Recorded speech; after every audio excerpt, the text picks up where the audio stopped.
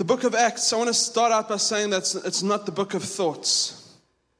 Pretty obvious, but it's the Acts of the apostles, the Acts of the Holy Spirit, the Acts of the people of God. It's the Acts of what God did. Wherever you see in Scripture, it starts in Acts 1, and it says that Jesus began to do and teach. There's always proclamation and demonstration. We're going to give space for some demonstration at the end in terms of just allowing God's Spirit to move, for people to be prayed for.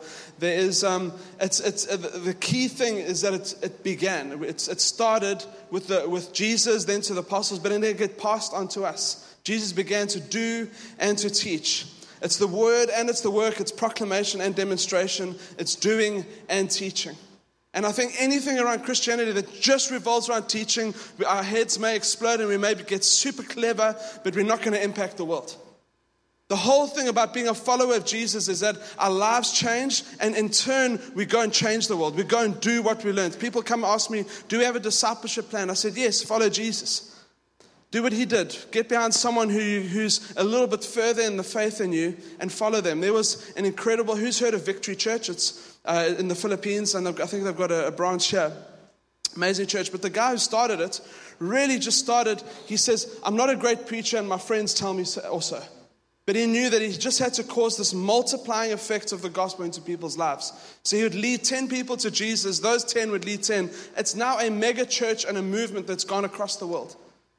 And that is ultimately what the heart of the gospel is. If I read the book of Acts, and you can see it replicated again in our day in China, where there's just this multiplying effect of the gospel. So we're getting a bigger venue, not so we can have just more people. It's so more lives can be changed, so their lives can change more lives. So we can do and we can teach. We have a clear understanding of the scriptures, but we don't get stuck in that place that it cripples us from actually doing and being the work of God. Amazing. So this Acts 2 for me, as you see behind us, this series in the book of Acts, it's encounter. And I believe encountering God is one of the key parts of our Christianity. We believe by faith.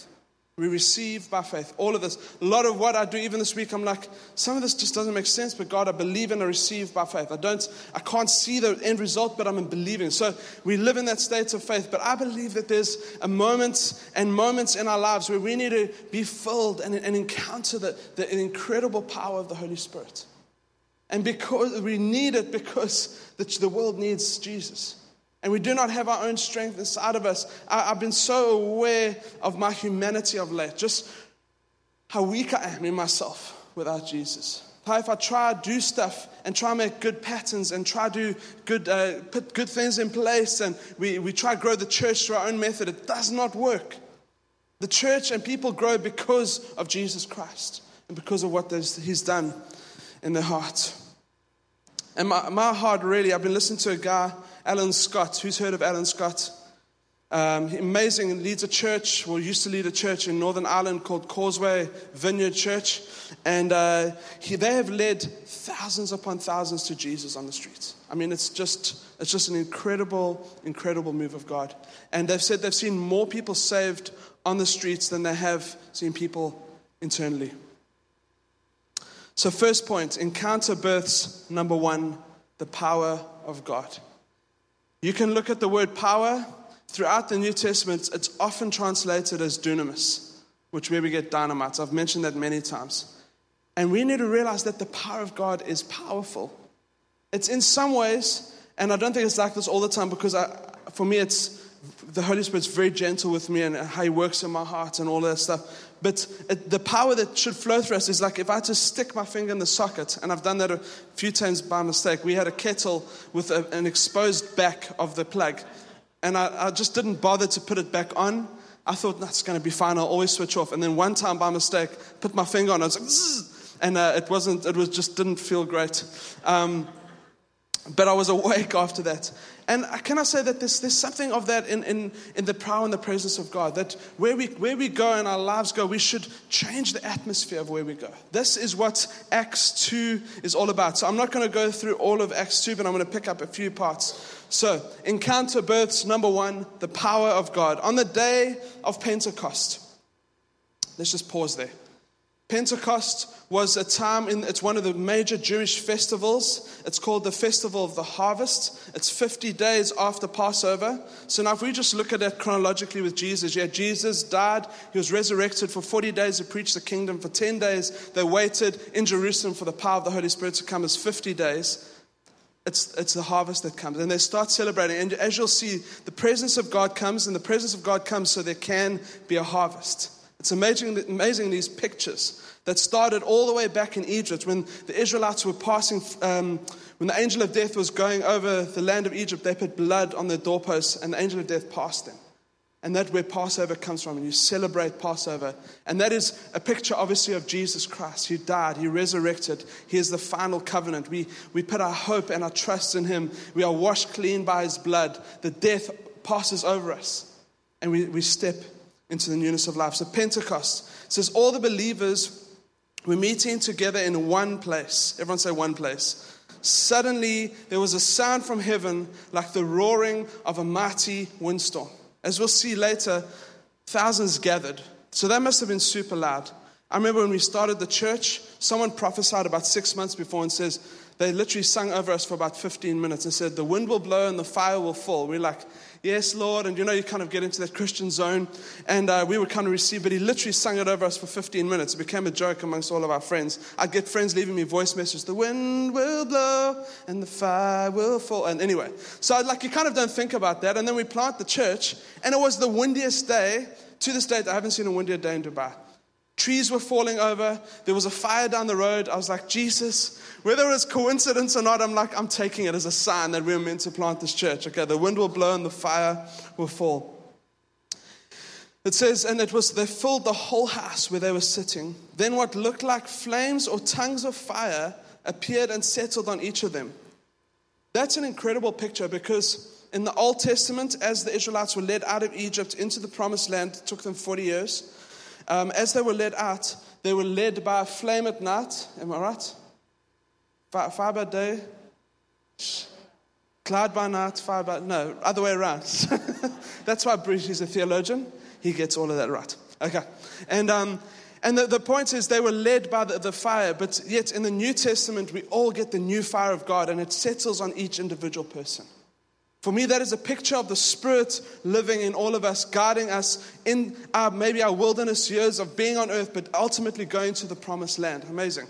Just amazing pictures throughout the Bible that you can see. The church was birthed in power, but you look 400 or 500 years later, it became a dead and dry institution. And I think that what started to happen is that the initial birthing of the church with this incredible power of God, people started to make rules and regulations. I think Billy Graham said it, then Bono said it. Religion is when God moves out of the building and men make a set of rules to fill his place. That's ultimately what starts to happen, is that if we are not Jesus focused with the presence of God, people, we end up getting into religion. And I do not want City Lights to end up in a few years' time to be in a place of religion where it's just can we just not go to church? Where church becomes about duty and we have to be there and we have to serve. Where the Spirit of God, if it ignites something in our hearts, it'll utterly change us. What caused these untrained men, as it says in Acts 4:13, to become the men that turned the world upside down? It was the power of the Spirit of God. And I can tell you, when the first time I preached, and obviously you grow in something that God calls you to do, I do believe in the 10,000 hour rule, that you just do things a whole lot and you're going to eventually get better at it. And I remember the first time I preached, I was so timid. I was stumbling over my words. I could barely read scripture. I couldn't get through it. And I realized this: I did not have the power of God in my life. I did not have this understanding that God wants to empower me to do the ministry. And you sit around people who are so bold in their faith, and I can tell you that they have put the presence of God as a number one priority in their lives because He knows that it empowers and it fills, and so we can go out into ministry. I was probably about this is probably about 9 years ago now, we were about to come on eldership at the old church that we were at. And an evangelist came in called Keir Taylor, and he laid hands on me. And this has happened a few times in my life, and it's not every time, but he laid hands on me, and I was so flooded with the power of God that I collapsed. And some of you would have grown up in something of the charismatic renewal and seen some of that in the early 90s. And it was so real to me. No one could tell me that, oh, that's fake, you were faking it. No, I did not fake it. I'm like fairly skeptical, I think I am. But I was just like God, and God filled me with the power of God, and then He filled me because He had a task for me in the future. And I honestly believe we cannot move forward as the people of God if we are not anointed by the King. It's clear throughout the book of Acts. And I think for me, it comes from a hunger and a thirst. It comes from recognizing and theologically and believing it. Some of you come from very different church backgrounds. I know I've got a bit of Anglican, I've got charismatic Anglican, I've got Baptist, I've got charismatic, I've got Pentecostal. Those are all the churches I've kind of been involved in. And all of them have different stances on the Spirit and the gifts of the Spirit. I can tell you that if you just read the scriptures like we're reading now, plainly, as a simple person like I am, we have to realize that the Holy Spirit is alive, and He wants to move into people's hearts, and He wants to change us and make us more like Him, which in turn is going to change the world. We're meant to disperse His grace on others. God's presence often breaks in the darkest times in history. There was, in the 1800s, there was an incredible dark moment in in Britain and then in the British Empire. This supposed Christian country built on Christian values, commentators and historians said it had slipped into massive moral decay. If you read history books, which I read a whole amazing article yesterday, but it says that UK was rampant with gambling, alcoholism, slave trade, child labor. Kids were being born onto the streets and just left for dead. The moral compass had shifted. There was massive slave trade. It was just horrible. People getting super rich off the super poor. And I mean, obviously that's still around today, but it wasn't exposed. And into that time, God raised up a few men. He raised up John Wesley. He raised up George Whitefield. He raised up William Wilberforce, who became these people that brought the gospel to the highest places and to the lowest places. John Wesley, he went as a missionary across to America. At this stage, he believed he wasn't saved yet. On his way back, he met up with a group called the Moravians, and they had a 100-year prayer meeting in Moravia. And they were filled with the Spirit. They were going out as radical missionaries, selling themselves into slave trade so they can reach the slaves. Just an incredible, incredible move of God, what started to happen there. And he met up with them, and he started attending their meetings. And he said he had this strange warming of the heart. And I believe that's when he got saved, but also filled with the presence of God. From that moment, he preached, they said, the highways and the byways of England. Him and George Whitefield went up and down, and they saw massive revival. Thousands of people were preached to. George Whitefield would preach, and by the thousands, people would fall over under the power of the Spirit. Whenever there's a renewal happening, God sends the power of His Spirit. And we cannot be afraid, or that's why I want to say, can you just throw away any bias you've had, good or bad, to understanding this? Don't be resistant. And God wants to move in our hearts, and He wants to empower us by His presence and by His Spirit. Who's heard of the Azusa Street Revival? Incredible moment in history where the Spirit of God fell on a small group of people. And they started to sing, prophesy, and they went out, and this incredible missionary movement went across the whole earth to now where they say that there's 600 million Pentecostals on the earth today. We can kind of attribute something of what we're part of. I think we have a bit of evangelical, charismatic, Pentecostal, all mixed and meshed into one. Hillsong, Planet Shakers, Bethel, all of these people have their roots deeply in that move of God that happened over 100 years ago, which is amazing. And I mean, obviously, there's had its good and its bad, and a lot of people just throw the baby out with the bathwater, and I think that's just unwise. The point is the power of God moves, and He's wanting to move in our hearts. He wants to rip out the religion out of us. Second thing that the power of God brings is salvation. Acts 2 verse 37, it says, Peter's words pierced their hearts, and they said to him and the other apostles, brothers, what should we do? Peter replied, each of you must repent of your sins and turn to God and be baptized in the name of Jesus Christ for the forgiveness of your sins. Then you'll receive the gift of the Holy Spirit. The promise is to you, to your children, and to those far away, to all who have been called by the Lord our God. Then Peter continued preaching for a long time, strongly urging his listeners, save yourselves from this crooked generation. Those who believed that Peter said were baptized and added to the church that day, about 3,000 in all. Here you have Peter, a few chapters back, if you just turn backwards in your Bible, he denied Christ 3 times because he wasn't bold enough. The same Peter gets up to the same people, preaches the gospel in absolute power. The difference is the power and empowering of the Holy Spirit. And salvations came.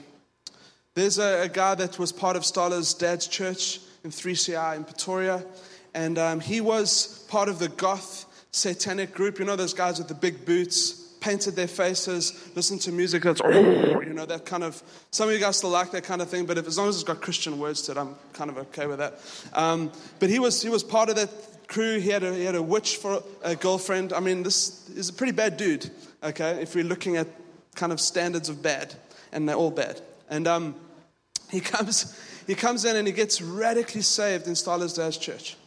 He just bows his knee, repents of his sins, throws away all the stuff from the past, walks away from it, comes into a new life. And then the next week there was a Halloween party. So he decides to go dressed up as Jesus Christ, but Jesus Christ carrying the cross. So they thought, this guy's just mocking religion. He's mocking Jesus. We're cool with that. And he says, I'm not mocking him. I'm telling you that he's alive and he's changed me. And he ended up leading a bunch of people to the Lord. He led his girlfriend, who was a witch, to the Lord. There was just the kingdom of God began to break in.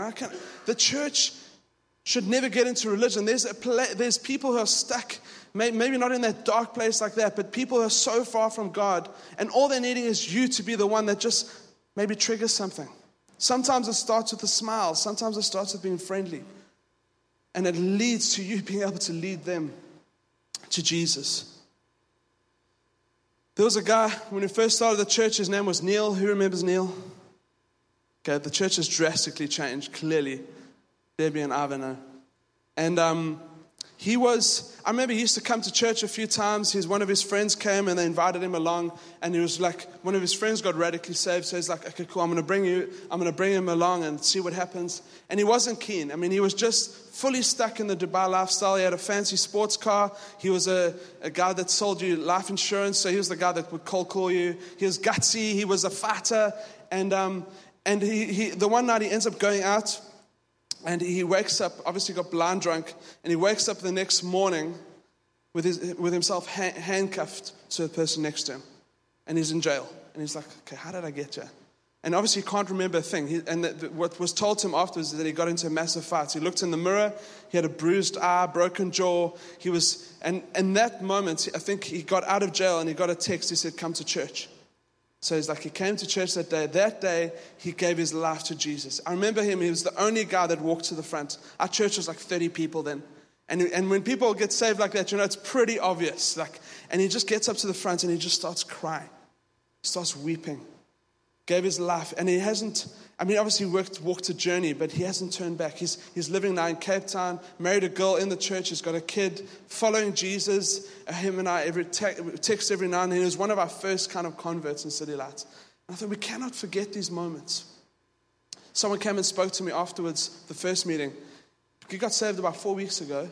Again, I did an altar call then, no one put their hand up, and then he came to me afterwards, and he's shaking like this. He's like, I gave my life to Jesus. I feel like everything's changing. And I was like, that's the Spirit of God working in you. And it was just amazing. There's another girl, Sukita, friend of ours, Sri Lankan girl. And they're actually living back in Sri Lanka now. But she had this radical moment with God. And she was a Buddhist. Her husband was Christian. She was a Buddhist. I don't recommend that necessarily. It's not going to make a happy marriage. But anyway, so she was a very nice girl, and he brought her along to church, and she was very observant. The 1 week we called people out for prayer for healing, and she had scoliosis in her spine her whole life. Woke up in absolute excruciating pain her whole life. Starla goes up to her, prays for her, and just lays hands on her, and her spine straightens out, and she gets healed in that moment. She's like, and she starts crying, and Starla didn't know what was happening. She says, what's wrong? And she goes, I've just been healed, radically healed. Right then, she gave her life to Jesus. The next morning, she woke up. Every morning was pain. She had no pain, and she hasn't had pain since. Isn't that incredible? God is alive. And we need to obviously keep those in front of us. Dinesh, do you want to come up and share again? So Dinesh got saved a couple of years ago, but I'll let him tell the story. Let's give him a round of applause.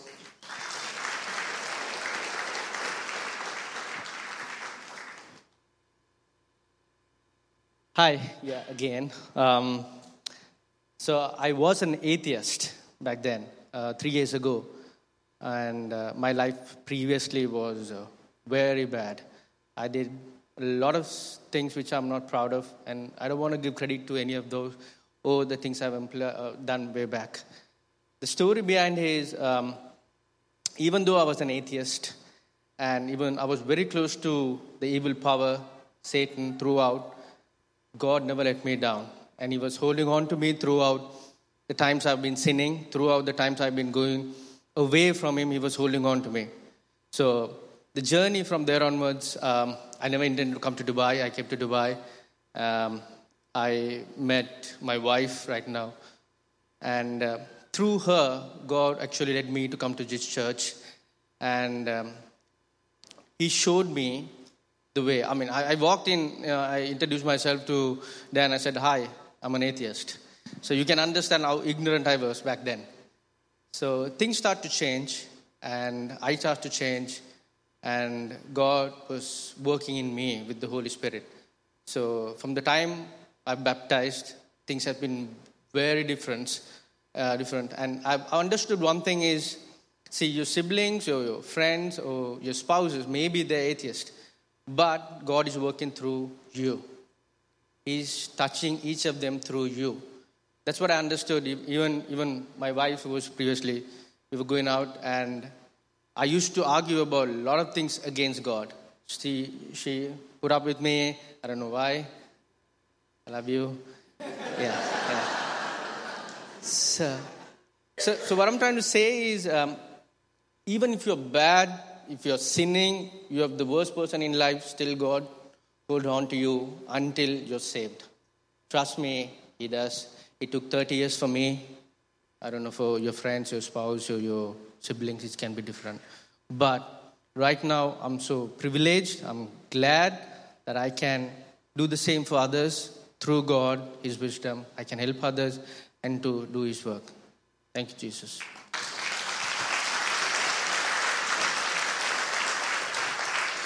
So he went from an atheist to a community group leader, and obviously greater things in their future. That's amazing. I just think if God can change someone who was anti-Him. He didn't know He was. The thing is, people, and this is my point, people are closer to God than you think they are.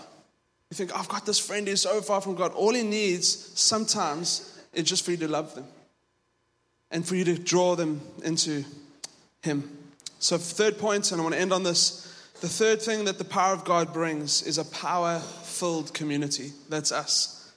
We are the called out ones, the ecclesia. And I found this amazing commentary, and it just said that the ecclesia means the legislative assembly, or the selected ones. It's a Greek term for a group of people who have been summoned together to govern the affairs of the city. Amazing. Amazing the responsibility we have. And if you look throughout history, the church has always been the ones that are the yeast amongst the dough. We are sometimes the small part, but we can bring the most change. And I want us to think as a community that is following after Him, how can we bring change into the city? How can we radically love on the city? And I think the best way we know how is to lead people to Jesus, is to be an example, to be a light, to be someone who is pointing the way to Him. Acts 2:42 says, all the believers devoted themselves to the apostles' teaching and to fellowship and to sharing of meals, and including the Lord's Supper and to prayer. A deep sense of awe came over them all, and the apostles performed many miraculous signs and wonders. And all the believers met together in one place. They shared everything they had. They sold their property, way more radical than I think the modern church, and their possessions, and shared the money for those who had need.